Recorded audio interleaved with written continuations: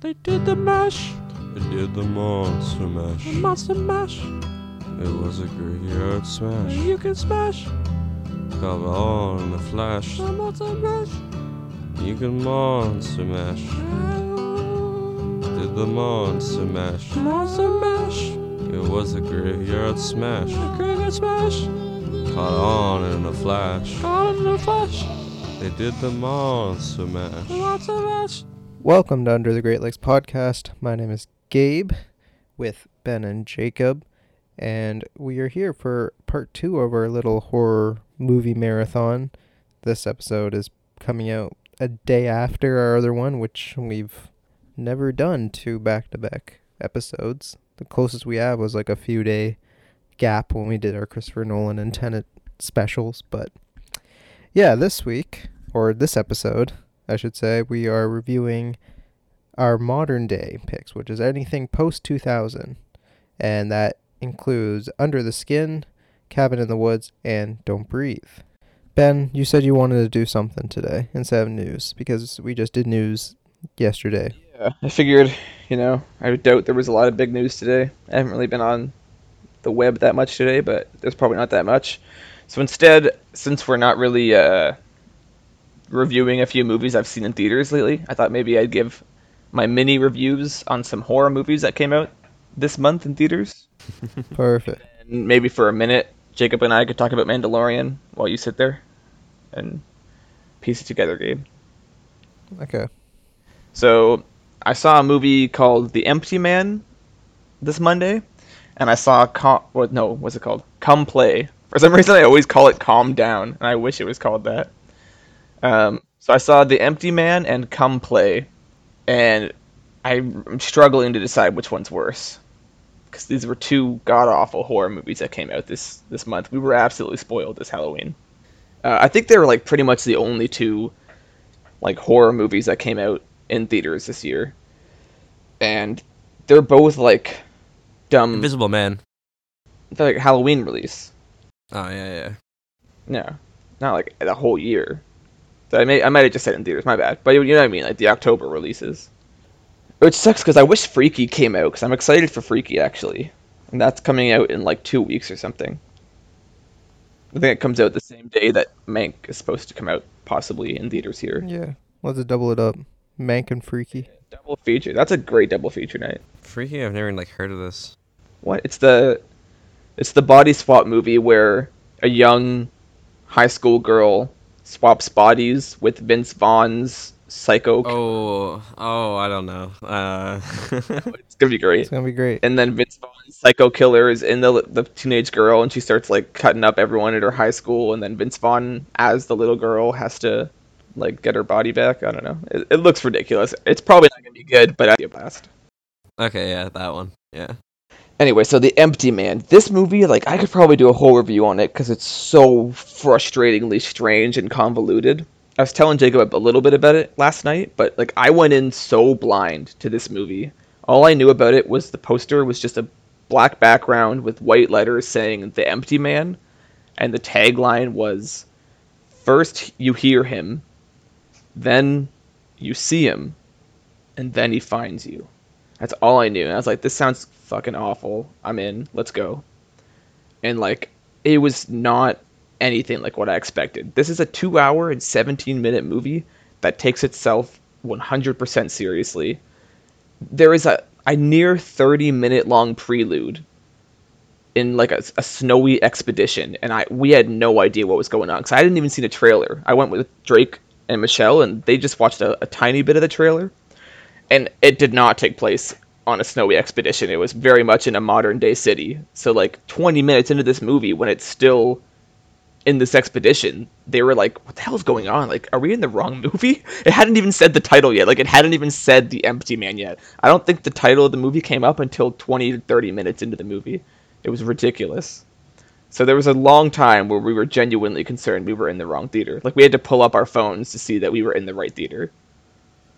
And then it just turns into 2 very conflicting types of horror movies. One that's more of a psychological thriller, one that's just a stupid horror movie about this like old folktale about the empty man where you blow into a bottle and think about him and then you start seeing him and he comes after you. And they don't mesh at all. Even when they try to explain how they mesh, it doesn't work. It doesn't make any sense. And it's just one of the most grueling experiences I think I've ever had in theaters. It was so overly long and ridiculous. But I think Come Play was honestly worse, because I don't even want to talk about Come Play that much. It's got Jillian Jacobs from Community as like the mother of this child, who starts like seeing this weird creature through his phone. And it's 100% typical horror movie where almost every decision is frustrating, and I hate every single decision from the characters, from the creative team. Like, there isn't a single part of this movie that I like, and I really hope everyone goes and sees it. Yeah, that's it. So I should go see these movies? Yeah, 100. I really want both of your opinions on these movies. We'll have an episode about it. You can skip Come Play. I'd rather you see Empty Man just because I could rant about that movie. Come Play, I just don't even... Actually, no, there's one thing I really want to talk about with Come Play. The main kid, his, like, number one noticeable attribute is that he fucking loves SpongeBob. And I loved SpongeBob as a kid, so I just kept, like, thinking he was me. But in an hour and 40-minute movie, I swear to you, I'm not exaggerating. And, like, some people will hear this and be like, oh, that's not that much. But I swear they probably play 4 full minutes of SpongeBob clips over the course of the movie. Like, just 4 full minutes of just SpongeBob. And I'm like, this is... And it's all, like, classic seasons 1 to 3 SpongeBob. And, like... Yeah, he grew up on it. Yeah, maybe. who fucking made this movie? Who fucking grew up on SpongeBob and loved it? He just chose, like, all these classic episodes. And it was just in, like, everywhere around the kid's house. He's got, like, SpongeBob plushies and toys. And, like, he calms himself down by humming the SpongeBob theme song. I was like, this is so fucking ridiculous. All right, so we should just stop this review and then go watch these movies, I guess. But, yeah, you want to talk about Mandalorian at all? Not for too long. Just they have the one episode that just came out today. Yeah, I was toying around with the idea that maybe we'd do like a season 2 review later on. So just give like a brief thought on it being back, I guess. Yeah. We were just talking a little bit before, and I was saying that I think it really works well as like a standalone episode, but as a premiere, it's like it's kind of whatever. It doesn't really continue Pretty on disappointing. the last episode.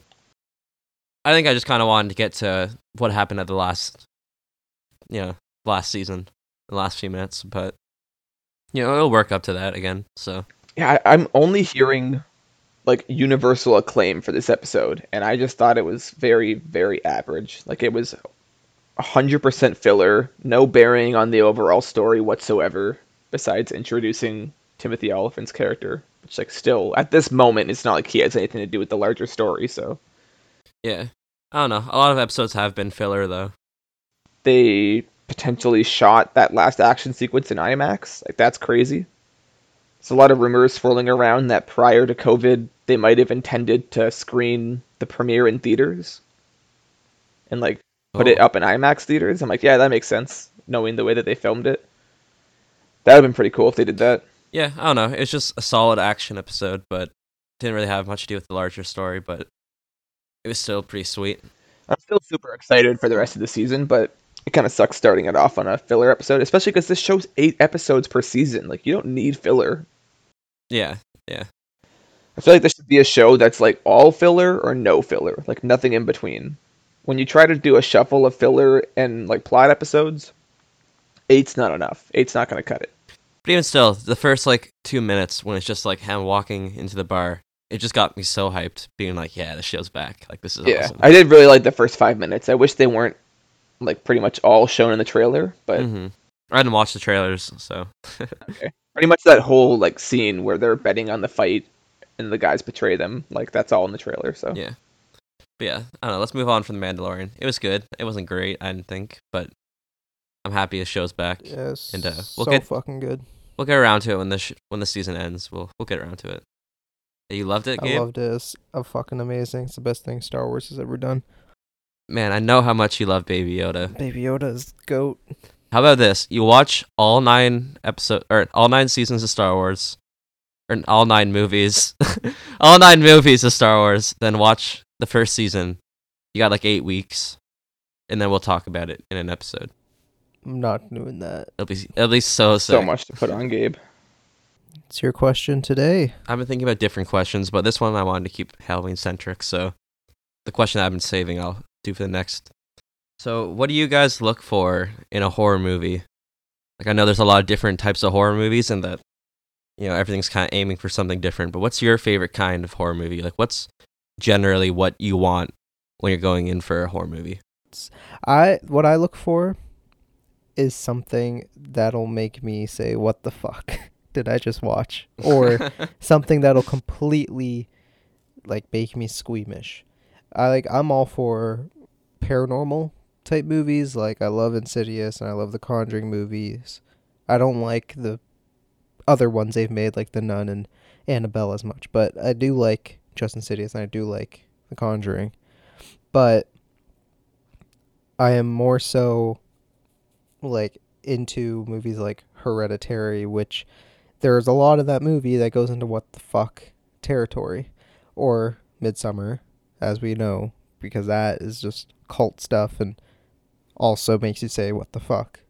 One of my favorite movies, and I would have done this as my choice, but I decided not to because I don't know, it was like early 2000s and I didn't want people getting it confused with the remake. But Martyrs is one of my favorite movies, and that movie's just fucking brutal. Absolutely brutal. And also, I'm a really big fan of this movie called High Tension, which came out in 2003, which is in the same degree of Martyrs. But yeah, something that makes me kind of squeamish or says, what the fuck?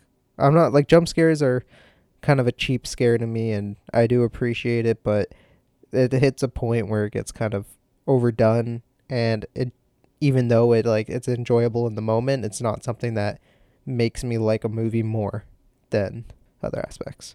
Yeah, it's one of those things, like, the more you watch a movie, the less the jump scare is going to scare you. Yeah. When, like, for me, like, I like a lot of atmosphere in horror movies, and those things kind of get creepier, I find, the longer I watch it.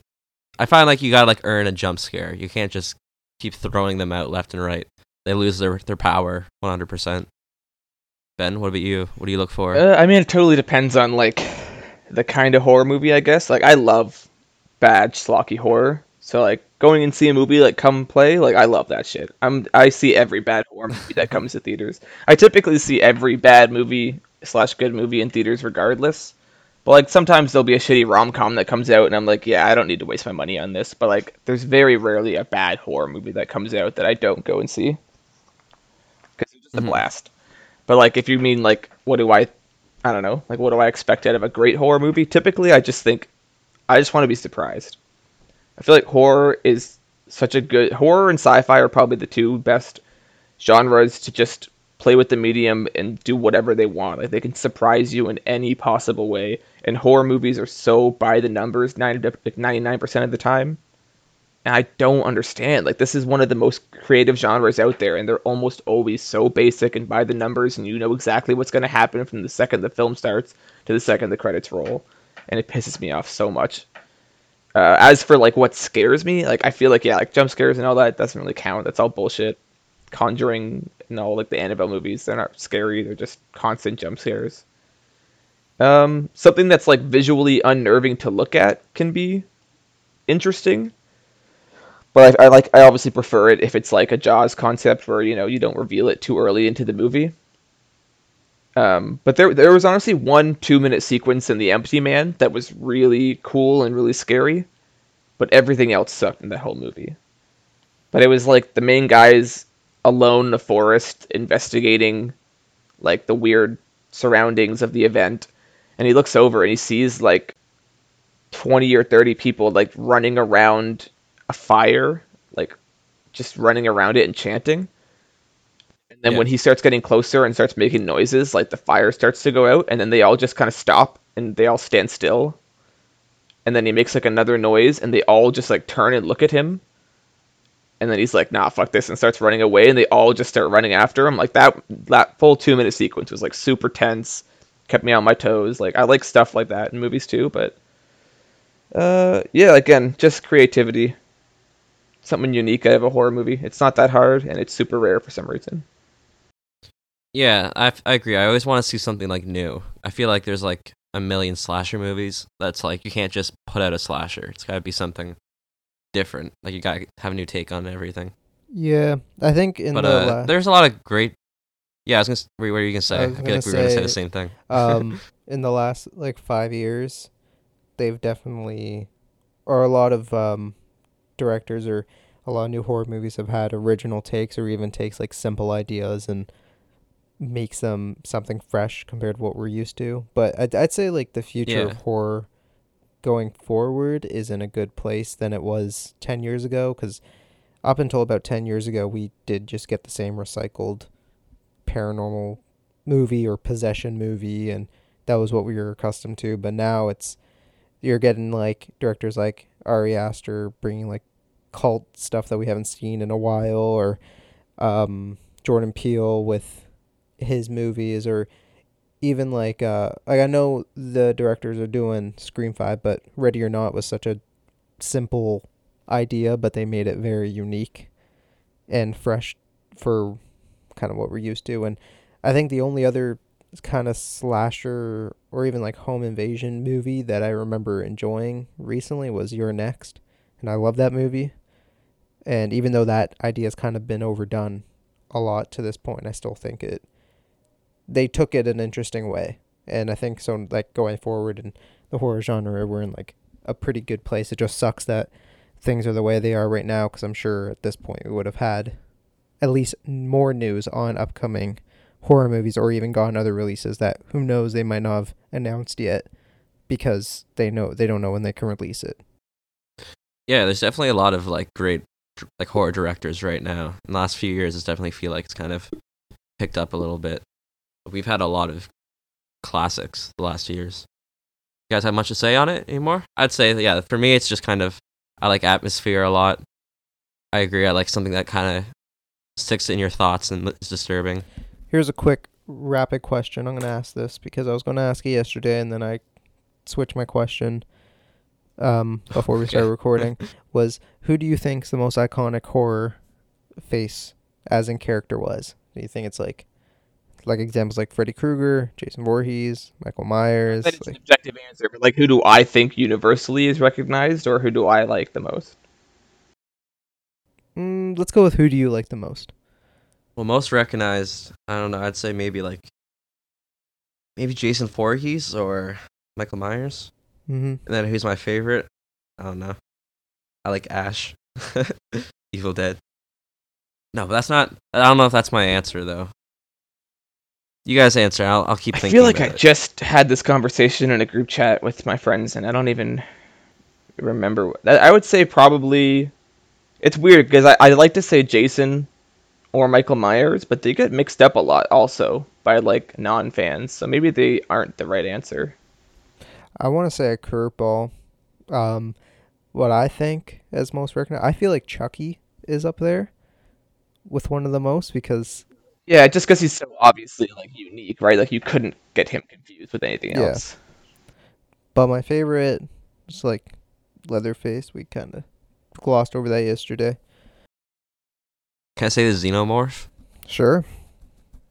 If that's your favorite. No, Leatherface is a good one, actually. I don't know. I've never really like thought about this. Like my favorite. Because like the Xenomorph's sick, but I'm not really scared of it. It's just kind of more entertaining.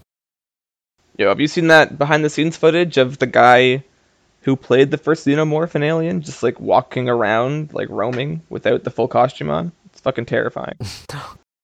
I watched a video, though, of behind the scenes of Alien 3. There's a scene of like the Xenomorph, and the guy's got like his head down in between his legs, just like looks stressed out. It's really funny. I'd say in modern day, maybe Pennywise is the most recognized, but people don't call him Recognizable? Pennywise. Yeah, they say, "Oh, it's the clown, from it." Yeah, I do love Ghostface. that's a good one too. I think that's like, that might also be one of the most common, because even if you go to like Walmart or stuff, like you just see that mask everywhere, just that mask, Mhm. that and Jason, but they're not labeled as. Well, what came first? The mask or the movie? I mean, Well, what if they? I don't know. in the maybe. sense of like Friday the 13th, the mask dicks, it's like an old hockey mask, but he didn't get the mask until The like Scream mask mask was made for Scream.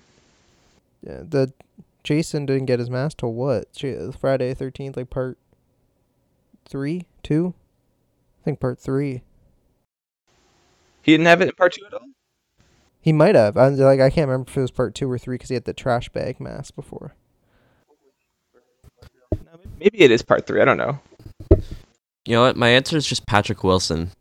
Not like any character in particular, but it's just Patrick Yeah, Wilson. Patrick Wilson is the face of horror. Now, I just watched Honestly, Bone though. Tomahawk with him in it. That movie's fucking brutal. Oh, he's in that? Yeah, him and Kurt Russell are fucking great in that movie.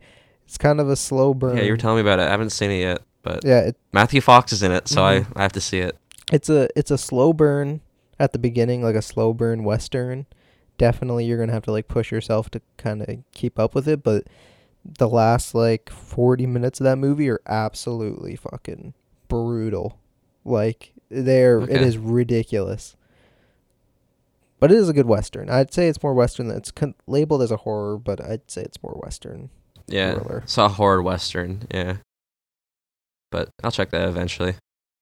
Yeah, so you guys, want to talk about the movies? Sure. Okay. We did in order of mine yesterday, so we're not gonna do that. We're gonna do Gabe's movie first. I just went chronologically, all right?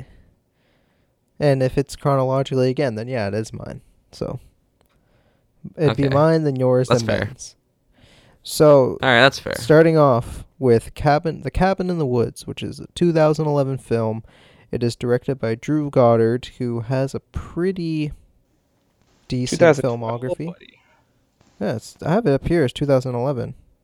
2012, yeah. I guess it was at like a film festival, December 2011. I hate that shit. He's got a odd filmography.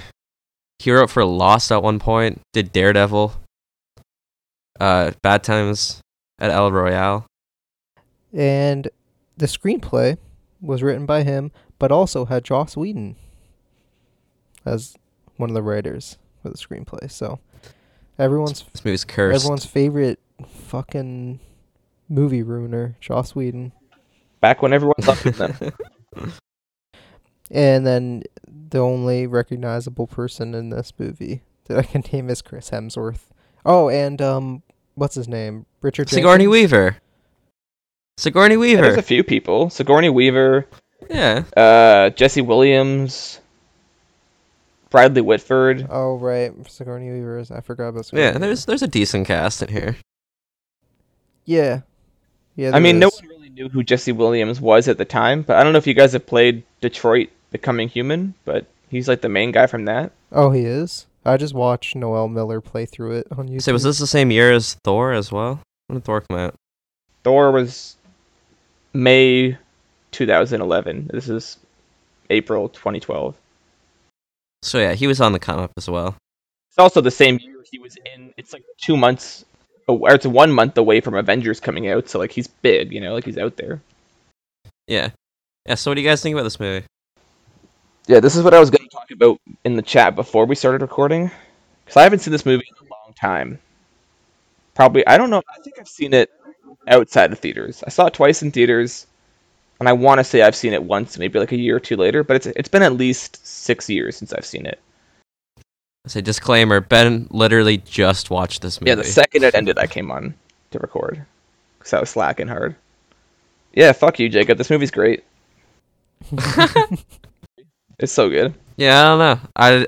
I really liked it the first time I watched it, and this time I was just kind of like bored throughout it, and I felt like everything that it was doing, I feel like it's been kind of done by Scream, and better by Scream. Like it was more effective as a comedy, more effective as a horror in Scream, and this one just kind of falls flat a lot of the time for me. Nah. I think I do prefer Scream, but you don't even like Scream that much, so like I know I don't even like Scream that much. I love the whole franchise. I think the first one's one of the best horror movies. But I feel like this takes that concept. It's also really funny that this comes out a month after the Hunger Games did, because I'd say it's more like the horror Hunger Games than it is Scream. Like I think it takes a lot of those ideas and mashes them together really well. My main issue with this movie is that for the first like 2/3 of it, when you're actually with the main 5 people in the cabin. I wish it wasn't the zombie hillbilly family, like the redneck zombies. Like that's such a boring choice. And I know the idea is like they can choose what, and it could have been a totally different movie if they chose a different artifact. But I wish they just chose a more interesting starter one. 'Cause I do feel like if you've seen this movie before, you're kind of waiting for that final half an hour. But I still think it's really like I think the subplot of all the people who are working for the gods or whatever, like they're the best part of the movie. They're so funny. Yeah, Yeah, Gabe, what? I mean, I love this movie. I think, like, I remember watching it in the first time in theaters, and definitely wasn't what I was expecting, and I'm sure that caught like I was most gonna people. actually rewatch a trailer because I forget, but I remember this movie wasn't really marketed as a comedy. I thought it was a by the numbers horror, and I was totally caught off guard. Yeah, I get like it does do stuff like similar stuff like it's trying to say the same things like Scream was trying to say, kind of making a mockery of the horror genre, but at the same time it does it in a different way. Like Scream does it for the slasher film, well this is doing it for the typical like college students get a cabin in the woods type deal, or they go somewhere secluded and it's just all this shit's happening to them, and in their eyes it's just a coincidence, but then you're seeing kind of like an outside view of, you know what, is it possible that people set this shit up, which is kind of the running joke and Yeah, payoff at I the also end. feel like a lot of the greatness of Scream is that it's a very grounded film that, like, even though it's ridiculous and it kind of follows the formula of slasher films, it's a movie that could happen, and the killer is always just a regular person. Like one of Right. the things I love about Scream is like Ghostface Killer is always tripping over stuff and like clumsy and falling. He's not a trained assassin. You shoot him in the face, he's dead. He's not Jason. He's not going to come back and kill everyone still. Like, but this movie, like in Scream, you're never going to see like a CGI man bat crash through glass or a giant like Hellraiser type character come out of the movie and start killing people. You're never gonna see a CGI snake or a Pennywise the clown. Like this movie is just insane in the final half an hour, and it gives you such a good like mashup of everything horror. Mm-hmm. Yeah, the thing is, I like the last half hour, but I feel like with this movie, it doesn't really work like at all as a horror movie. When I feel like there are better horror comedies that kind of mesh horror and comedy in better ways and more like surprising ways. Where like I love all the interactions between Richard Jenkins and Bradley Whitford, but I feel like a lot of their interactions kind of like undermine the main story, and like it loses a lot of the surprise from it. Like the biggest example that kind of bothered me was there's this one shot where so when they're first getting to the cabin, there's like a bird that goes into the minefield or into the field or whatever, and it blows up. It's like I just feel like that scene would have been so much funnier and more effective later on with the jump. This is a little bit of spoiler alert right now. We're getting right into The it. movie's 9 years old. If you haven't seen it yet and you're a fan of Yeah, if horror, you haven't seen this movie at this point, what are you doing? Like, there's a scene when Chris Hemsworth jumps off into the cliff. I think it just would have been more effective if you didn't know the field's like there, You know what that because thing we've already is? seen the bird. I was thinking about that too on this rewatch, and I feel like it's one of those one that they set it up very quickly without explaining it very early on in the movie, and I think a lot of people would just kind of forget about that in the moment. And I don't know if it would really work as well just as a shock if there wasn't that setup. It's like, oh, they're fucking in a force field. Like, where did that come from? Like, there'd be a lot of those complaints otherwise. But at the same time, you already have the side plot. It's kind of already introduced everything at that point. I think for a casual viewer, it definitely works better the way that it's set up. And I don't hate the way it's set up because I even knowing it was coming on a rewatch, even I haven't seen it in like 6-7 years, and I know that scene's coming. But the whole build up with his speech is still so funny. Like it doesn't matter because you know they don't know, they have no idea. So it's the build up to that shock and like the actual reactions that is what makes that scene great. Yeah, I don't know, what kind of bothers me with the movie is that, like, the first half, you're kind of, like, in the perspective of the people in the laboratory, and you're kind of watching it with them. But then in the last, like, 20 minutes of the movie, it kind of asks you to, like, sympathize with the characters. And I'm like, I just don't care about anybody in this movie. Like, if they die or live, like, it means nothing to me, you know? And, like, I like the ways that they play off how, like, shallow their characters are, and, like, they kind of write it off by saying, like, they've been using like mind altering drugs and stuff like that on them. But I don't know. It doesn't excuse them from being like just kind of shitty, boring characters for me. No, honestly, I love that part of it. I think it's really funny too that like Chris Hemsworth is supposed to be the athlete, like jock character, but he is like a super. He could have been the scholar, for all we know. Like when the little tidbits of information we actually get on who he was like prior to the movie, we know that he is a scholar. He's super smart. But like he also seems like a jock too, though. You know, they don't seem like that different. We know Chris Hemsworth though, and No, but I feel like they don't seem that different from when they go in the cabin and from when they start getting like drugged and changing or whatever. Yeah, but even like they said before that, like they put drugs in the hair dye for the blonde to make her a dumb blonde, and they said they tried to lace the guy's weed or whatever. So like I'm assuming the second we see these characters, they've already been messed with. Yeah, but like I don't know. I don't really buy into that. I feel like it goes a little too far. We don't get their personalities outside of tidbits of information from their past, so they are already supposed to be just the archetypes by the time we see them. I think it would have been more interesting to see them like become archetypes and start slowly going into those. Because they have the one line where Marty says like, I don't know, man, everyone's acting weird, don't you notice? And it's like, honestly, like they're acting kind of just what I would expect them to at this point because of how they've been established. Yeah, like I agree that would be more interesting if it was like maybe an hour and 50 minutes instead of an hour and a half, and they could have like given us some like look into It's time to see them kind of change a little bit. Yeah. But I don't think it's like a point against the movie that they did. No, I don't know. I just think it'd be better to see them like that rather than just have them be one-dimensional characters and then that's kind of just it. Because like a lot of the things like they do in this movie are they just kind of talk about horror tropes and they make a joke about it and they still do it, and it's like, well, you're not really like writing it into your story in like a really great way. You're just kind of commenting on it, and then that's it. That's it. Like it's done. Well, I really like the part where Hemsworth kind of takes charge and he's like, let's all like border up every door, every window, stick together, like don't leave our side, all gather up in one room. And then they're like, oh fuck, man, like I think it's wearing off. He's kind of getting smart again, and they put the drug, they kind of admit the drugs into the room again, and he's like, wait, no, we need to split up. And everyone's like, yeah, let's split up. And Marty's like, what? Are you serious? Yeah. The one I really liked actually though is he's holding the knife and there's like a little electric shock and he just drops it and keeps walking. It's like, yeah, like why do people drop knives in horror movies? Like that's perfect. They just got a little electric shock. One thing I want to say is when I decided to take this movie, you didn't think it would be considered a horror.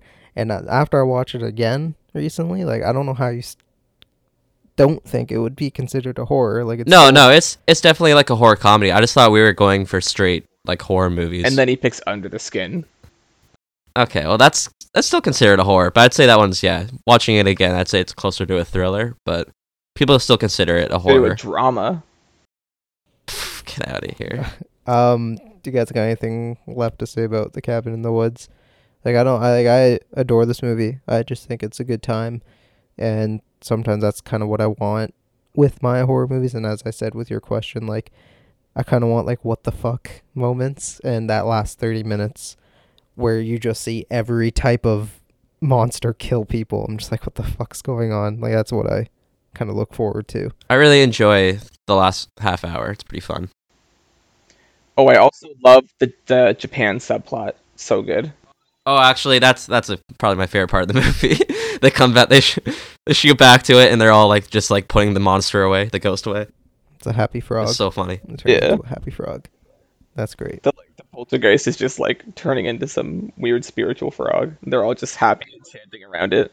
Mm-hmm. That was one thing that was really that I do enjoy about this movie is that this isn't just like a one-off. Like every so often they locate on like one group of like U.S. people. This is just globally. This just happens all over. So it's not like just targeted attacks. Like this is, I guess, their job, and this is just what they fucking do. Just fuck with people all over the world, and they kind of compete against other departments or other countries. Compete.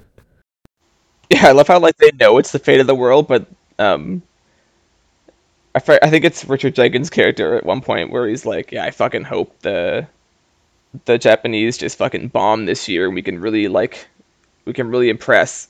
And then Bradley Whitford's like, man, like, I just hope that we all make it through. Like, I don't know why you'd care. Like, I want to do our best, but like, now, like, we kind of need one of us to pull through. All right, are we rating these movies again? Yeah. Sure. I don't care. 7 out of 10. 7.5. 8. 7.75 out of 10. Like, yeah, it's So you're not going higher and perfect, higher. like, mocking of this stuff like what Scream does, but I still enjoy this movie. It's still great. And it gives me, like, a lot of laughs. I'm pretty much exactly where you are. Like, I have it at a 3.5 out of 5 on Letterboxd, but that's my biggest issue with rating on Letterboxd is the difference between a 3.5 and a 4 is so, like, I always want to put a movie right in between, and I can't. So this one would fall right in between for me. Like, I don't. But you can't on IMDb either. You can't put it a 7.5 or an 8. I don't know why this is such like a big deal to Because you. it's only out of 5. It's not out of 10. But like, you can do halves, so it goes out to 10. I don't rate on IMDb, so I don't know. Yeah. You Can can't you do not do- 7.5 on... Can't do like Letterboxd. 7.5. No. The no. score can be like whatever the aggregate is can be.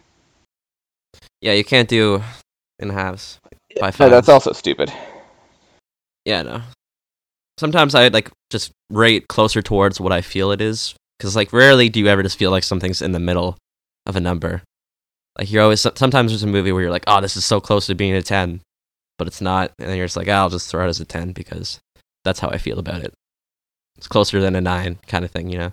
But yeah, I think this movie's a blast. It's really fun. I love the merman scene. Honestly, Actually, that seems really Bradley funny. Whitford gets like all the best parts pretty much. I love Yeah, their two characters are probably my favorite part for sure. right after the Japan plan goes awry, and he's just like looking at all the 9-year-old Japanese girls. He's like, "Fuck you, fuck you, fuck you." Yeah, I'd give it a 5 out of 10. Yeah, that's bullshit. Later. That's, Alright. I don't know. I didn't really get anything out of it this time. movie. I didn't get anything out of it this time. It was just kind of. It thought it was too. I thought it felt too self-aware. It could have done a little bit better with a little bit of a restriction. I don't think Jacob knows how to have fun with movies anymore. I know, right? No, I don't know. It could have had a bit more restraint. I think it would have been a lot funnier and more effective. Oh, though, I'm mad at you. I mean, I like horror comedies. Just I've seen better ones. Yeah, but what's Evil Dead to you? What's Evil Dead 2 to you? A better horror comedy. It's a perfect film for you? Hell yeah. Yeah, so you're saying, like, I agree, it's a way better movie than Cabin in the Woods, but, like, if Evil Dead 2 is a 10 out of 10, this is not a fucking They're 5. both going for totally different things, buddy. No, you were just rating Oh, you horror want it? comedies, you know? Okay, we're moving Yeah, on. but they're not, We're like, moving going on. for the We're exact moving same on. thing. I'm cutting this. All We're right, going cut that to a short. constant loop. Moving on to Jacob's pick.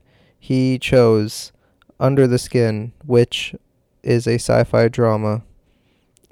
That's what it says on here, so I'm counting it, but it's fine. It was his choice. So I will comply. It is directed by Jonathan Glazer, and it stars Scarlett Johansson. I guess I'll start because I'm already talking. Oh yeah, it was made... I say IMDb says drama, horror, sci-fi. Well, I'm looking at sci-fi drama here. It's not a pure horror. Initial release It's really came the whole out thing. March 2014 in the UK. I'm not quite sure when it hit North America. You know, where I will give it this. This is my quick thing about it because I'll just keep referring back to this, so I might as well just say it now. I liked every technical thing about this movie as far as how it was shot, how it looks, the sound. I just wasn't a fan of just the movie in general, if that makes sense. Like, I thought the sound design was really cool with certain scenes rose, and I thought like filming it where they did in Scotland was fucking cool, except the beginning's filmed in Toronto, which was I was like, this looks... Oh, really? Yeah, it was filmed in the Eden Center, which she's walking through the mall. Because I was like, this looks like... Oh, I actually didn't know that. I was like, That's this looks kinda like the Eden Center. And then I see what is it? I think it's an Abercrombie and Fitch, like, storefront. And I was like, that's the Eden Center. Because I also saw the Claire's, and I was like, Claire's is a North American thing. This isn't UK thing. And I mean, no dialogue for the first 13 minutes of this movie. I was trying to kind of like figure out, aside from how the city looked and what side of the road they were driving on and like where the steering wheel was, I kind of figured it was in the UK or in a surrounding European country, but I couldn't quite figure it out. But yeah, everything, like the shooting locations, like it looked beautiful, and it was like good for them for filming like on location, because I did do my research on it about where they shot and stuff, because I was curious about that opening scene. But as far as like the story stuff goes, and I don't know, I just wasn't into it as much as I wanted to, and I really wanted to like this movie watching it, and I just could not get into it. Before I say anything, Ben, how do you feel about it? I'm probably somewhere between the two of you on this movie. Like, I really like this movie. I think it's great. But I've talked to you about it, Jacob, and I've talked to some other people about it that like acclaim this movie is like perfect. It's incredible. And I think maybe Gabe's not giving it enough credit, but I think people like you just kind of don't pay attention to the faults at all. The first half an hour is super interesting, tonally speaking, and like I tried looking into it. I didn't like take time looking into it, but you were telling me that some of the scenes where she's in the van are like actually real and she's talking to random strangers. I don't know if that's for sure true, but if that is true, that's super cool. No, yeah, it's true. She was just picking up random people and had it was like a 10 camera setup in the van, and they were all hidden. Yeah, that is really interesting. Again, I think it's one of those ones though where it's like you can't expect your audience to go researching that in order to make it cooler. I think it definitely shows. I think it makes it cooler, but at the same time, I don't think it's like dependent on that I don't knowledge. think this is one of those ones either. It definitely heightens it a little bit, but you can kind of tell. Like once you told me that, I was like, that makes perfect sense. Like there was something a little off with those scenes, or a little not. Like it was almost not off. Like it was almost too realistic. And then when you said that, I was like, yeah, that actually makes sense. It's crazy that they were able to convince those two people to also come back for the void scenes. Yeah. Technically speaking, I love this movie. I immediately downloaded the score on my phone right when I got off. It's probably one of my top 10 favorite horror scores of all time. But yeah, like plot-wise, I think it was very slow, and up until the last 10 minutes prior to that, the whole last 20, 30 minutes of the movie, I got nothing out of it. Like once there's the scene with the disfigured guy in the car, from that point until the last 5 minutes, there's nothing interesting in that movie. Really? Yeah, I guess the cake scene, sure, I guess, but even then, it's whatever. Everything in the void is incredible. It's super cool, super interesting. I love the concept. I really love in that 20 to 30 minutes that I'm not a big fan of. I think the tone is consistent throughout the entire film, and I love I love what they achieve with this movie. I also think that people overhype Johansson's performance. I don't know. Like, I guess it's hard to say. I don't think it's incredible or anything, but I think it kind of plays to her strengths in a way. Where it's like the parts where she feels kind of superficial and flirting, like they do feel a little off because I don't think she's the best actress. But it kind of works because this is somebody who isn't fully human and doesn't really understand like human behavior. So it kind of is a little off at all times. Yeah, but like that's a very rare opinion that she's not that great an actress. Like people say she's like one of the best actresses of our time. I think she's gotten better, but do you guys think she's like incredible in movies? Like I don't know. I think she's a good actress. Like there's been very few things I've seen her in there where I'm just like, oh, she's awful or terrible. Like I liked her in Jojo Rabbit. I never thought she was awful. I don't think she has a lot of range. No, and I feel like she thinks she does, but I don't see it. Like I don't like. Let's go tell her that.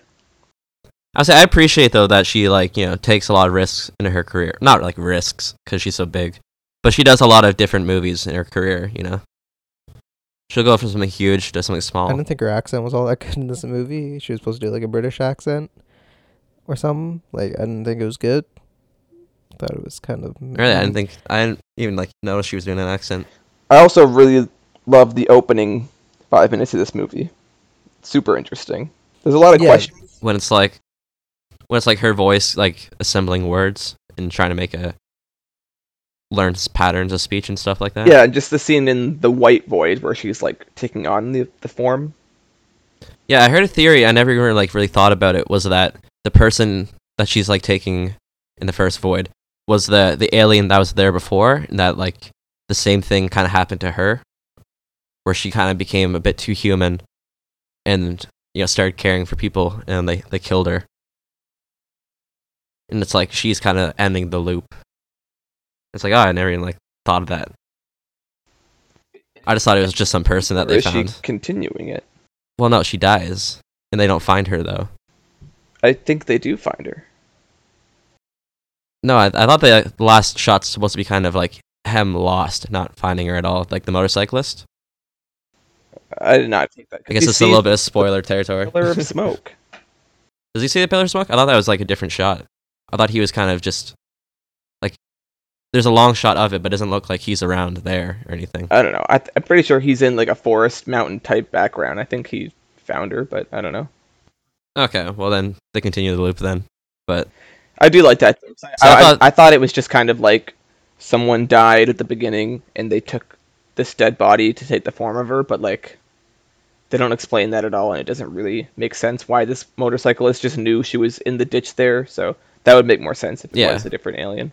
Yeah, that'd be cool. Yeah, what I really like about this movie though is like we were saying, there's not a lot of dialogue. And it's because like a lot of the story is just told visually, so you kind of have to try to like figure out the world as if you're Laura. That's the name of her character is Laura. So I'm just gonna start saying Laura.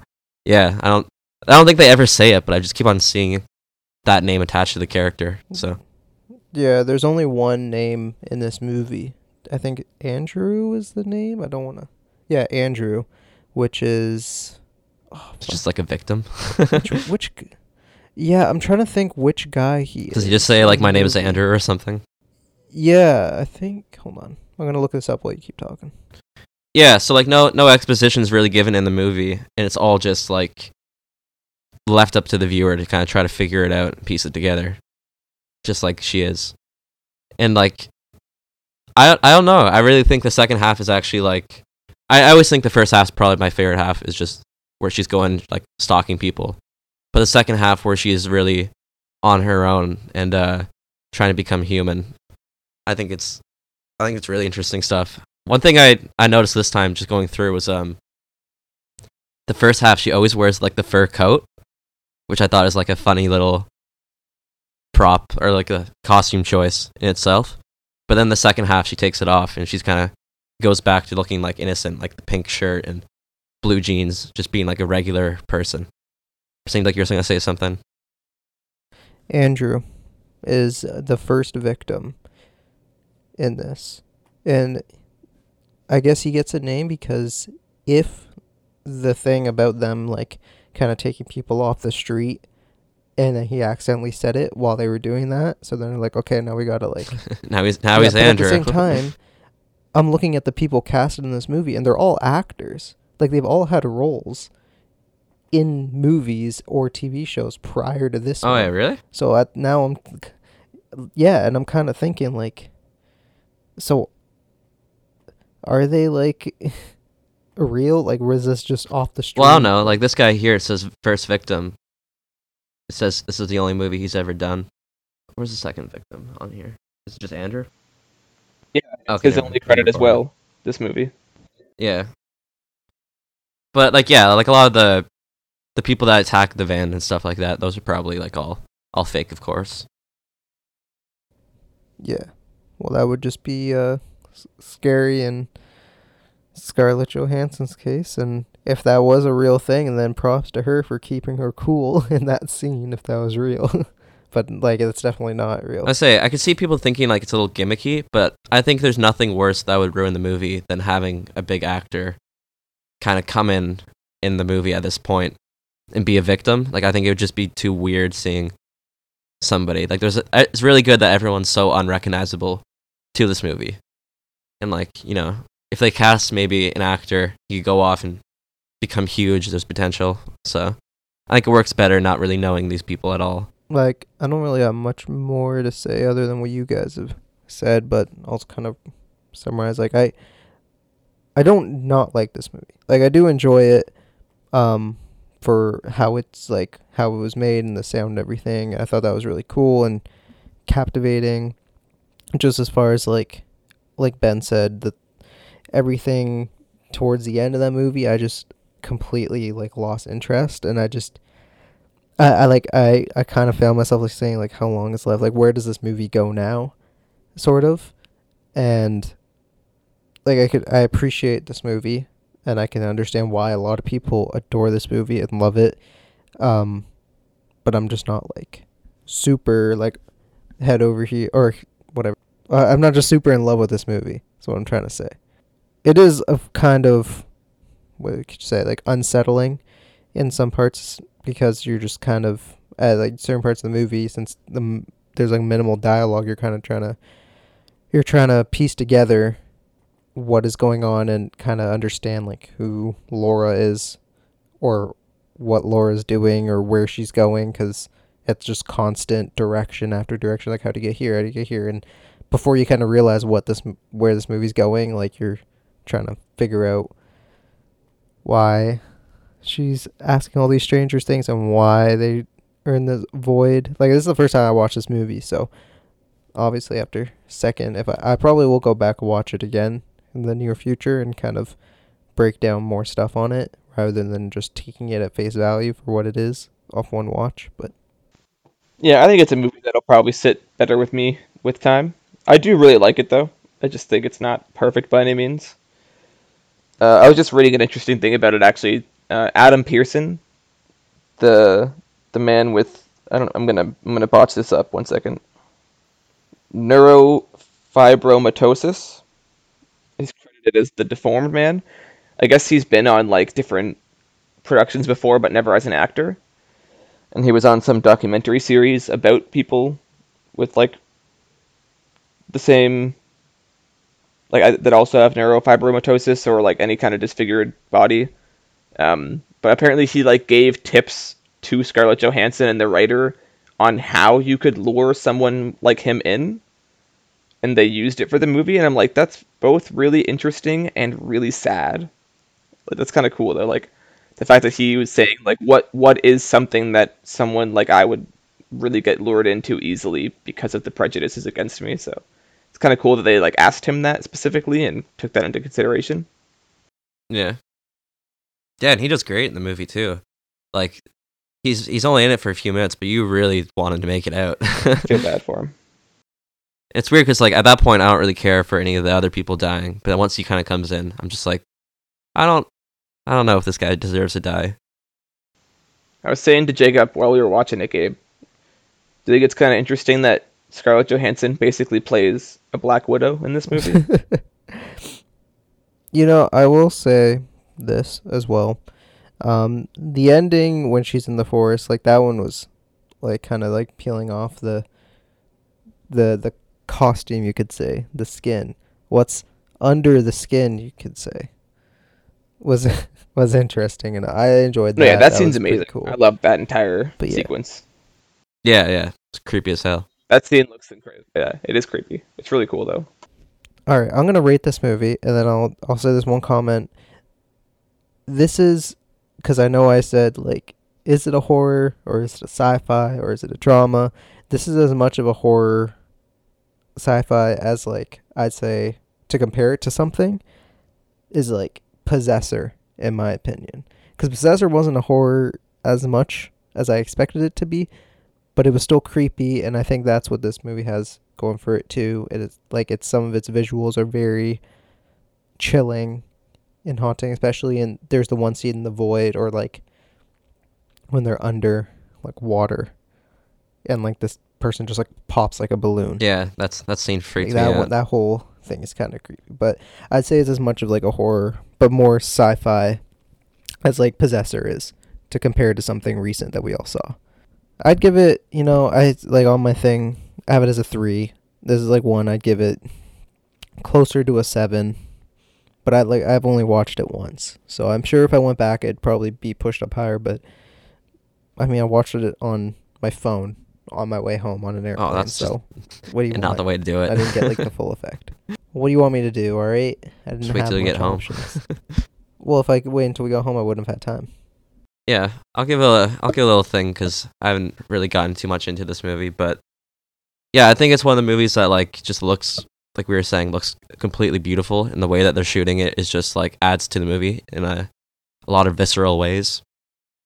Where like just all the scenes in her in the van, they're all kind of shot. A lot of them are shot from like behind the shoulders and stuff like that.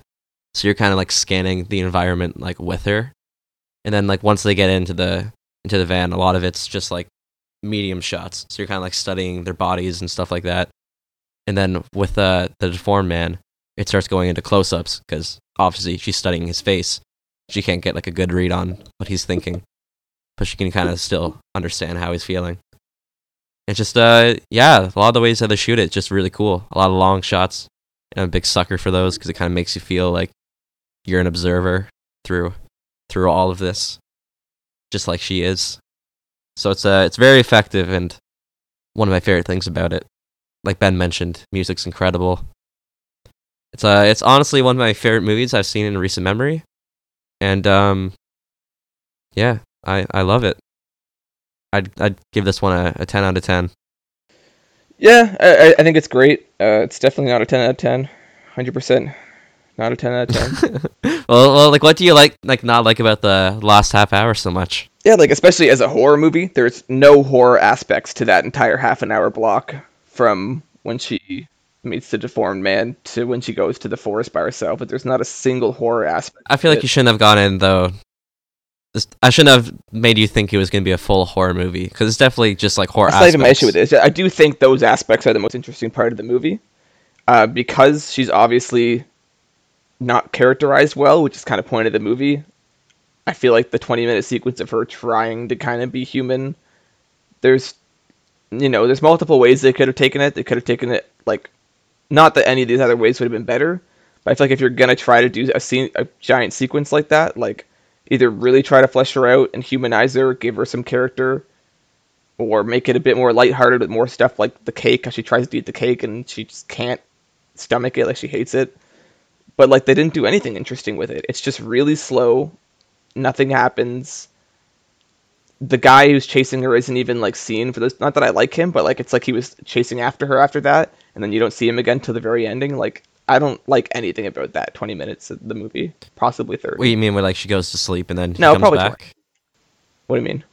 Like is that the guy you mean when she goes to sleep and then he comes back or whatever? The motorcycle guy? Oh, okay. I thought you meant like the rapist at the end. No, yeah. Once she leaves after trying to have sex with the guy and goes into the forest, I love that whole final 10 minutes. But like the 20 minutes with the guy on the bus is super boring and uninteresting. I don't know. I don't mind it. I like that it's kind of her trying to understand the love and just being completely confused by it. And so much so that she's like confused at how her body works and doesn't understand it. But yeah, overall, I think it's great. I think it goes for one very specific tone and it sticks to it, and it's really unnerving and interesting. It's definitely not a horror movie, but it is great. Like I gave it a 4 out of 5 on Letterboxd. I think it's one of the best horror scores of all time. I think it's one of those movies that's like pure aesthetic to me though. Like there's not much past the themes and the visuals. Really? Like if you actually I was gonna say get it as plot. There's like a lot of theories on this movie. Like I thought were pretty interesting. Like the main one is obviously because it doesn't present you with any information. No, but I'd say there is definitely good ideas of what the movie is trying to go for. Like the main one is obviously her trying to understand what it is to be human. That's just kind of the main plot. But then the first half, like it's kind of like a commentary on like rape culture and her trying to like unlearn, the behaviors of rape culture.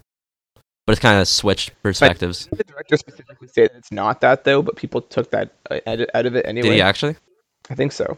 Maybe he's just trying to be like, I don't want it to be this one thing, to kind of give your own impression of what it is. Yeah, but that, again, I totally agree with that, but that's in the first half of the movie where it's more interesting. Like, I don't really get anything. It's just, I love this movie. I just don't get anything out of that 20 minutes.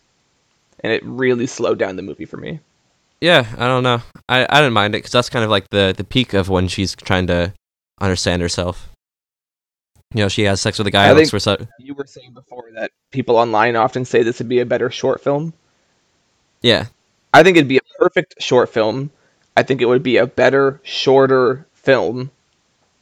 but it's still great as it is. I just would prefer a better cut of this film.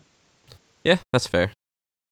For me, I don't really like mine because I don't think it goes on too long. But I know the If this parts was that like you mean do feel 30-minute short film, though, I think it'd be perfect. yeah. For me, some parts kind of feel slow, but I think it kind of adds to the mood it's going for personally. But yeah, let's not continue on with this one too long. We still got another movie. Now we're done. Yeah. All right. So that was Under the Skin, which is Jacob's pick. And now for Ben's pick, the final movie of our horror marathon. It is 2016's Don't Breathe, which is directed by... Is it Fede or Fede? That was How do you say Feve. his first name? Fede. No, Fede. It's not Fede. Well, there's a D. Fede Alvarez, It's right? F-E-D. Fede Yeah. Alvarez? Yeah, Fede Alvarez. directed it, who Federico. also directed one of... What? Oh shit, I'm Push to Talk. Sorry, Federico is his full name. Oh, Federico. All right. He also directed one of my personal favorite horror movies the last 10 years with the reboot of The Evil Dead. I just love it for watching it, not so much for what it is. But I just love the kills and everything in it because I think it's a good time. And Jane Levy, who is in Don't Breathe, was also in the 2013 Evil Dead. I just finished watching this movie not too long ago. Like, I watched it recently. You know, I had the same thoughts of it this time around as I did the first time I ever saw it, because I only saw it twice, which was recently and then when it initially came out, and it was fine. It was good. It has some suspense, you know. Pretty gnarly scene involving a turkey baster. Yeah, I kind of feel the same way, where this is my first time I watched it, and I didn't think it was, like, anything special or anything. I think it works more as a thriller than a horror, but there are some, like, genuinely, like, great moments in this, I thought. I just didn't think, like, it really came together all the way. It kind of feels like a movie that's written backwards. Like, they had the concept, and I have a quote here that I read. I think it kind of summarizes the movie really well. So if Ben, you wanna go, and I'll get back to that. Yeah, unfortunately, I also kind of agree with you guys. I hadn't seen it since opening day either. I had a blast. I think I probably like it more than you guys do still. I had a blast with this movie when I saw it in theaters. I remember like the energy of the theater being a lot of fun and it being like a crazy thriller. But I had not seen it since opening day in theaters. I didn't even see it again in theaters. So this is my second time seeing it last week. And I still think it's really good. I think it's a really cool concept. Really well executed. I think Fede Alvarez is a really cool up-and-coming director for horror movies. I'm excited for the sequel still. I don't know what it's going to be, but I'm excited, I guess. But yeah, it's definitely not as great as I remembered it being. I think even, like, when I chose it, I thought, like, I literally like went on Letterboxd afterwards, and I only had it at a 3.5, and I'm like, why did I choose this movie? So many better options I could have done, but whatever. There's always next year or like other times. Yes, the quote I found was, it's about just like horror antagonists and stuff like that. Sometimes you naturally give them powers and make them more menacing than a normal person. So we thought, what if we do it the other way around and take his eyes out and make him a blind person? I feel like on paper that sounds kind of interesting, but he's not. Like he is kind of a superpowered blind guy. Like he ends up becoming superpowered blind guy in the end. Because I feel like they were thinking about, and they were like, yeah, like let's make him blind, and like that'll be like the premise. And they're like, wait, but then they're just robbing a blind guy. Like that's not scary. They're like, all right, we'll give him superpowers then.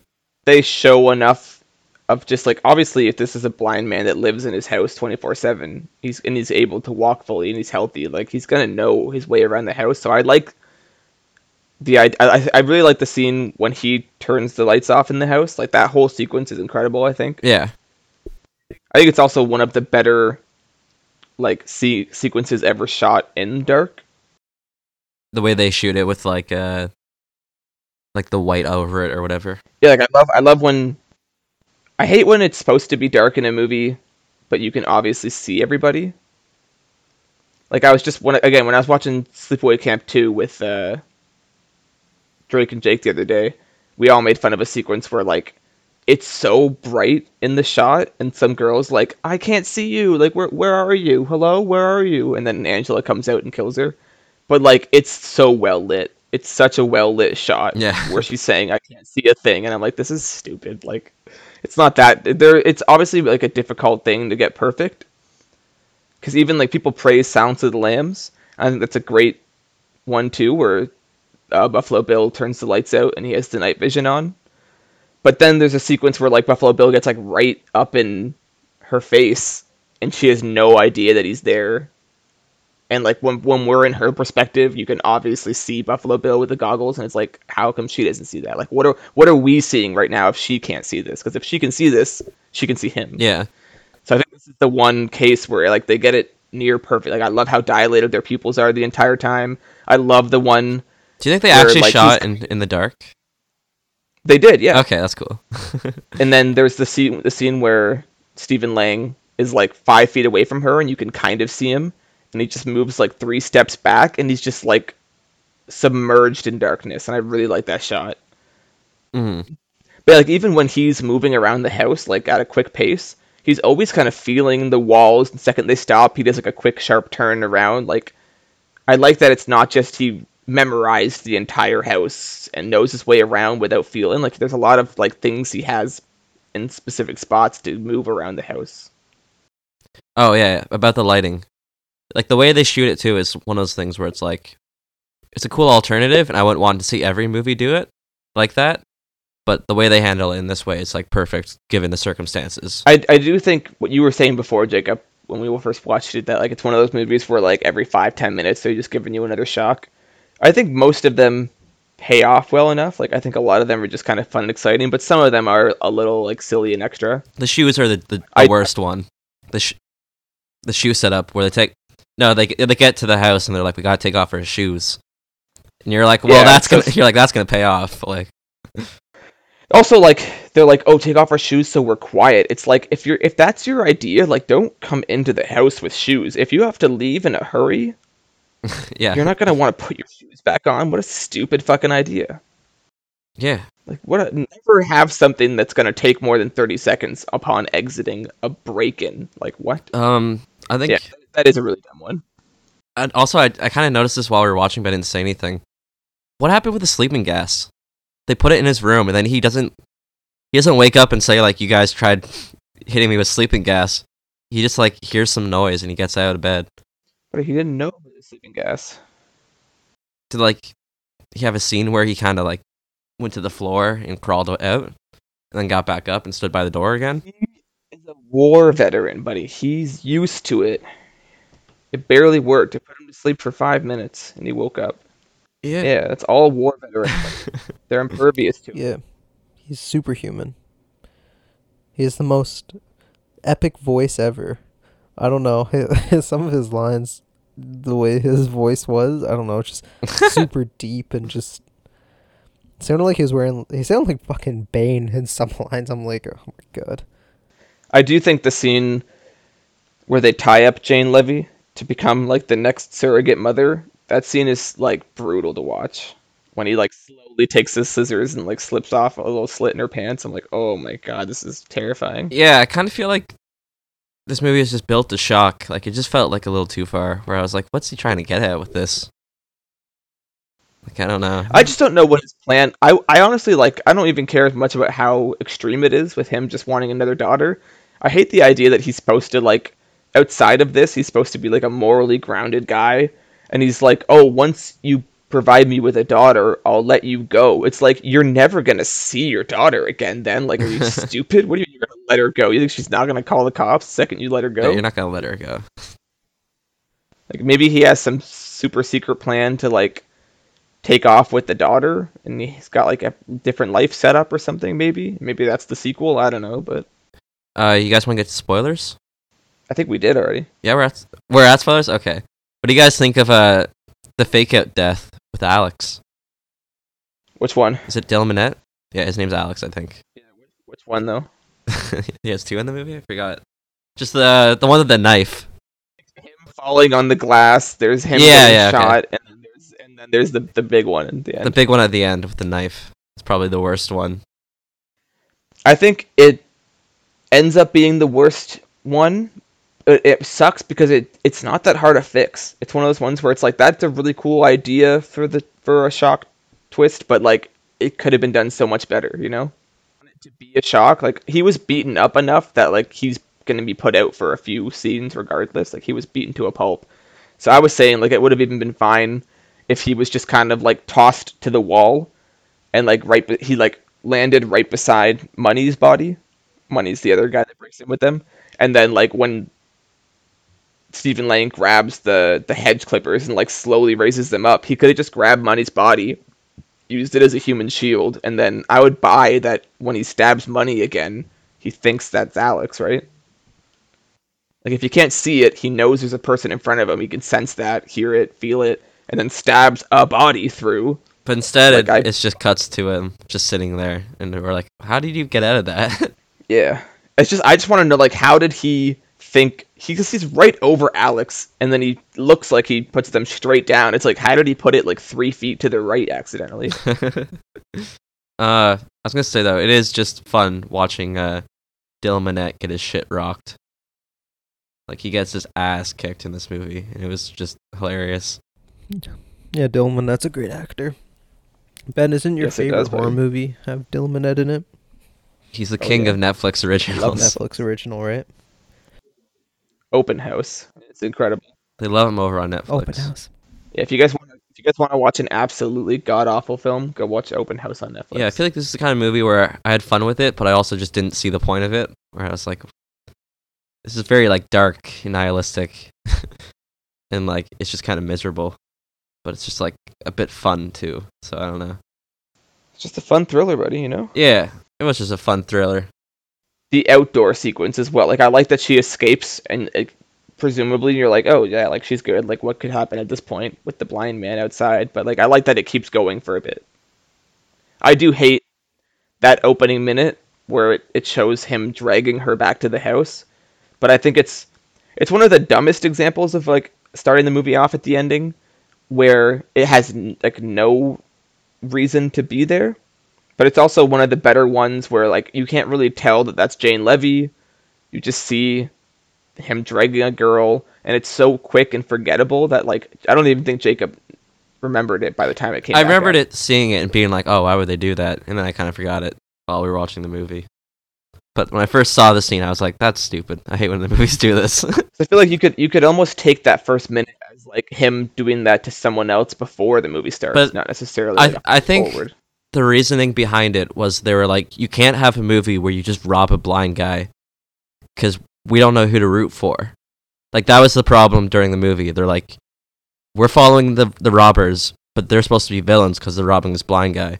We need to make the blind guy really fucked up.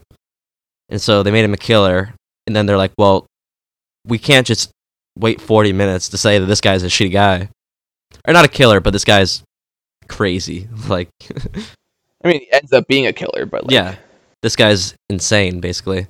So they're like, we need to like make people know that right away, so they don't care and they don't feel bad about robbing this blind guy. They have to be all in right away. I just feel like you can probably assume they know what this movie's about. Like they've seen a trailer, so like they know what they're getting into. Yeah, I didn't watch a trailer or anything for this, but Yeah, but I also forced you to watch it. yeah. No, I'm just thinking like from a studio's mind. I think maybe that was the reasoning for that scene. Is they're like, you can't have them just rob a blind guy. Like, he's got to be evil, so we don't feel bad about it. Yeah, I feel like there's enough internal struggle with like Dylan Minnette's character that we could probably just root for him, I guess. Yeah. And that's why I kind of wish he lived through it, because he was the one character that was like, I don't know about this. Like, I think we should get out of here. And then he dies. So I mean, I think you're supposed to care more for Jane Levy just because she's really doing it for her sister, but like they don't show enough of how harsh her. It just seems like she's got a really shitty mom and like mom's boyfriend. yeah, it kind of comes off more like she's just like very greedy. To like, we need to get the hell out of here. She's like, no. I feel like I would like her character more if she wasn't dating Money. Like if Yeah, Money was I can just see that someone too. who got her into this way of life, but you could kind of tell that she also likes Dylan Minette's character, but they haven't started dating, like you might feel more sympathetic for her, but it kind of just comes off like she's just kind of a bitch. Also, like, why does she like? I also like that. Like, it's not. I don't think it's supposed to be an interesting parallel, but like, she hates her mom, and she hates her mom's like douchey boyfriend, and wants to get her sister away to a better life. But she's gonna take her daughter with money. Like, what kind of life do you think you're gonna set up with your sister with money in California? Money kind of ruins the film a bit for me. He's just there to take the first fall without people being too attached. Also, I think that they made the story in an abandoned neighborhood just kind of because it's creepy. But like that's the one choice I feel like they made backwards that really worked out well. Because they're shooting off guns the whole movie, and you're like, why would no one notice this? And then you're like, oh yeah, they're in an abandoned neighborhood. Yeah, you kind of need that. I think they probably deliberately went in with that choice. Yeah, that's a smart choice. But I feel like it's funny. There's a lot of choices that feel like they were deliberately made because of the premise. They're like, well, we're gonna have guns. We can't just have guns blowing off, killing people. So make it like abandoned. Yeah, I'm fine with that though. It works for the movie. Yeah, no, it's a movie that works with its restrictions. It in also a lot of it cool works ways. better too because at first it seems like it just benefits their favor of trying to break into this guy's house, but then you kind of realize, oh fuck, no, this guy wants this kind of seclusion and privacy for this reason. Yeah, exactly. It works really well. And it's like it's funny because it seems like a deliberate choice that like happened because of restrictions, and then they realized like, oh, that's something we can write into the story. Also, one quick scene I really really like is I like when Dylan Minnette like hears the gunshot and comes back, and then once he comes back into the house, it's silly when Stephen Lang walks right beside him and he doesn't hear or notice Alex is right beside him at all. That's one of the only cases of like, yeah, he really should have heard that if he's got super hearing or whatever. But like, I like that like right off the bat, he's just like fucking board up the windows. Like Dylan gets back into the house, and 5 seconds later, he's fucking like nailing in wood to all the windows and like putting new locks on all the doors. And like, Dylan's like, "Fuck, why did I come back? Like I'm locked in here now." Yeah, that was like we were saying, like it's written like every 5 minutes to surprise you. That was one of the better ones though, where you're just thinking like, oh, why wouldn't these kids just get out of there? And then they're like, he boards up the walls. I don't know. It's like, yeah, that's crazy. I like it. It just seemed like a movie that every time I would think about something, like the movie had an answer for it, and it was really good. It was really funny. Because at the end of that scene, I did think like, oh, well, they can just leave now. Like, who cares? Yeah. And then he gets there, and he's Which is boards another up the reason I walls think I don't immediately. mind that it's constant shocks, because I feel like this is a smart enough movie where there's pretty much good answers for everything. It's not one of those ones where you're like, oh, what are you stupid people doing? Like, do this. There's probably always going to be a few in every horror movie, but I don't feel like I'm ever yelling at my screen for the characters to do something else. I don't know. There's a couple times where I was like, just fucking hit him. Like, you have a weapon. Like, what are you doing? Just hit him in the face. I don't know. It's pretty scary. But I think it's also I think it's believable enough too in the characters that they wouldn't kill them. Like, it seems like Dylan Minnette isn't that kind of guy that would just stab him in the face. So, yeah, I agree. There were a couple times where I would be like, just kill him. But it makes sense given the characters. Do you guys have anything else to say about this one? You guys excited for Don't Breathe 2 at all? Yeah, it comes out summer 2021, baby. I think it could be fun. Yeah, I really don't know what they could do.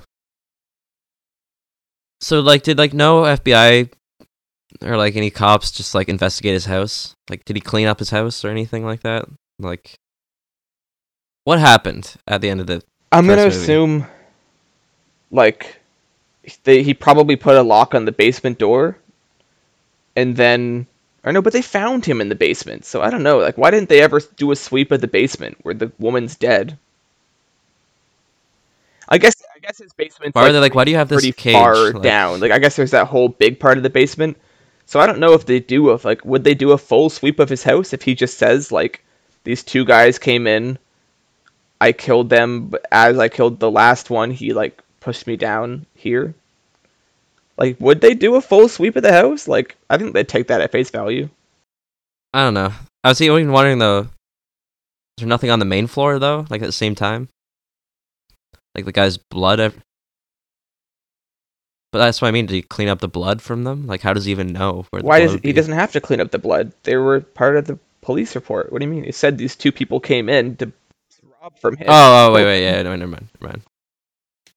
Yeah, and then he's in recovery at the end of it. but they're like, yo.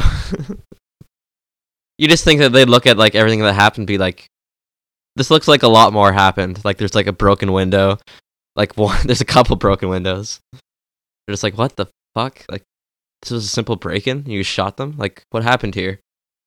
Like there's a brawl in here. Yeah, he fucking messed them up. I mean, it kind of was that simple. Besides, like, omitting Jane Levy's character from the story altogether, and then the twist of him having the girl locked downstairs. Like, it would have been that much of a scene if we never found out about the girl downstairs, you know? Yeah, I guess.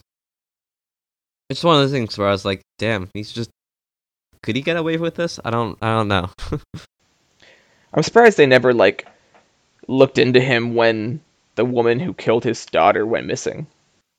He was, like, obviously upset. Let's investigate this guy that lives. Let's investigate the guy that lives on this like abandoned house on this abandoned street. All right. Yeah, I don't really have anything to say about this one. It was a lot of fun, but I thought it was kind of stupid. But like stupid fun. It was a good time. It was. I like movies that are like set in one location and like it was kind of written in a way that every 5 minutes there's kind of a surprise. But I feel like in locations like this, you kind of need a bit of that subversiveness. But then it kind of got to a point when it was getting a little predictable. But I had fun. It wasn't like amazing or anything. Yeah, I'd say it's a strong, like, 7.5 for me. I think it's super well executed. I don't think it's that dumb. I think there's, like, dumb parts to it, but, like, especially for the genre, I think it's pretty well thought out. Yeah. I don't think it's like completely stupid, but there are some parts that just feel like a little silly. Just like his hearing, I thought was kind of annoying. When you can never really gauge how much you can hear. Yeah, but is it as what he annoying can. as Daredevil's hearing? How come every time, like, there's a blind character in something like this, they essentially just make it so that they're not blind? Like, I honestly kind of don't like Daredevil for that reason, where it's like, oh my god, he's so interesting because he's supposed to be blind empowering. superhero. How can he see? It's like, oh, he basically has super sonar hearing though, so he can literally see. I'm like, okay, so he's not Have you guys blind? seen like all Daredevil or anything? Okay, I'm not gonna say too much, but there's a scene later on where a character like finds out that he's blind or whatever, and like bitches him out, or not that he's blind, but that he's Daredevil and bitches him out. And they're like, "You can see more than we thought you could." Like, what the fuck, man? I just thought it was like the weirdest thing in a movie where I was like, "What kind of movie like has someone bitch out someone for not being as blind as they thought they were?" Like the show, you mean? Yeah, someone's like mad because he's like, he can see a little bit. Like, man, I thought you were completely blind. I think I made What it the that fuck? far into season 2. Yeah, I remember like laughing a lot and being like, "This is so bizarre. What a conflict." Okay, so we're done. We're done. Halloween's over. I guess that's it for Halloween. Happy Halloween. Last ever Halloween. Ever. Thanks for tuning in to our Halloween specials. I'm sure you have your own favorite Halloween movies, or maybe one of these ones was your favorite. And if that's the case, then here's a little treat for you. Next week or the week after that, haven't decided. Next episode is going to be a nice little double feature, a Sacha Baron Cohen double feature with Trial of the Chicago 7 and Borat 2. Other than that, follow us on Twitter at UTGLPod, and follow each of us on Letterboxd, because we don't just watch movies that we're doing on the podcast. We all watch movies in our spare time as well. So check out our own personal reviews. Yeah, I actually wrote a little review for all of these movies. So I was just like, I want to be prepared to talk about them.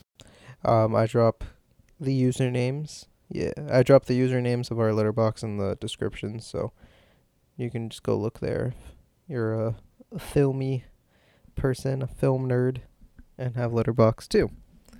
But yeah, that's it. Y'all got something to say? Start your David Fincher marathons. Yeah, I've been saying it a little bit already, but it's gonna be the episode after the Sacha Baron Cohen episode. So it's time to get on it. Halloween's over, but the thrillers aren't over. Yeah, there's a few I haven't seen still, so I'm excited to do a marathon. Never seen The Game, Panic Room, or Girl with the Dragon Tattoo. So I'm excited to talk about them. I have a lot of notes actually for this one. It's gonna be good. Yeah. Happy all right, Halloween. well, have a great Halloween, guys. Happy Halloween. Hope you guys have a cool, fun COVID take on it. Check your candy. Make sure there's no razor blades. Love you.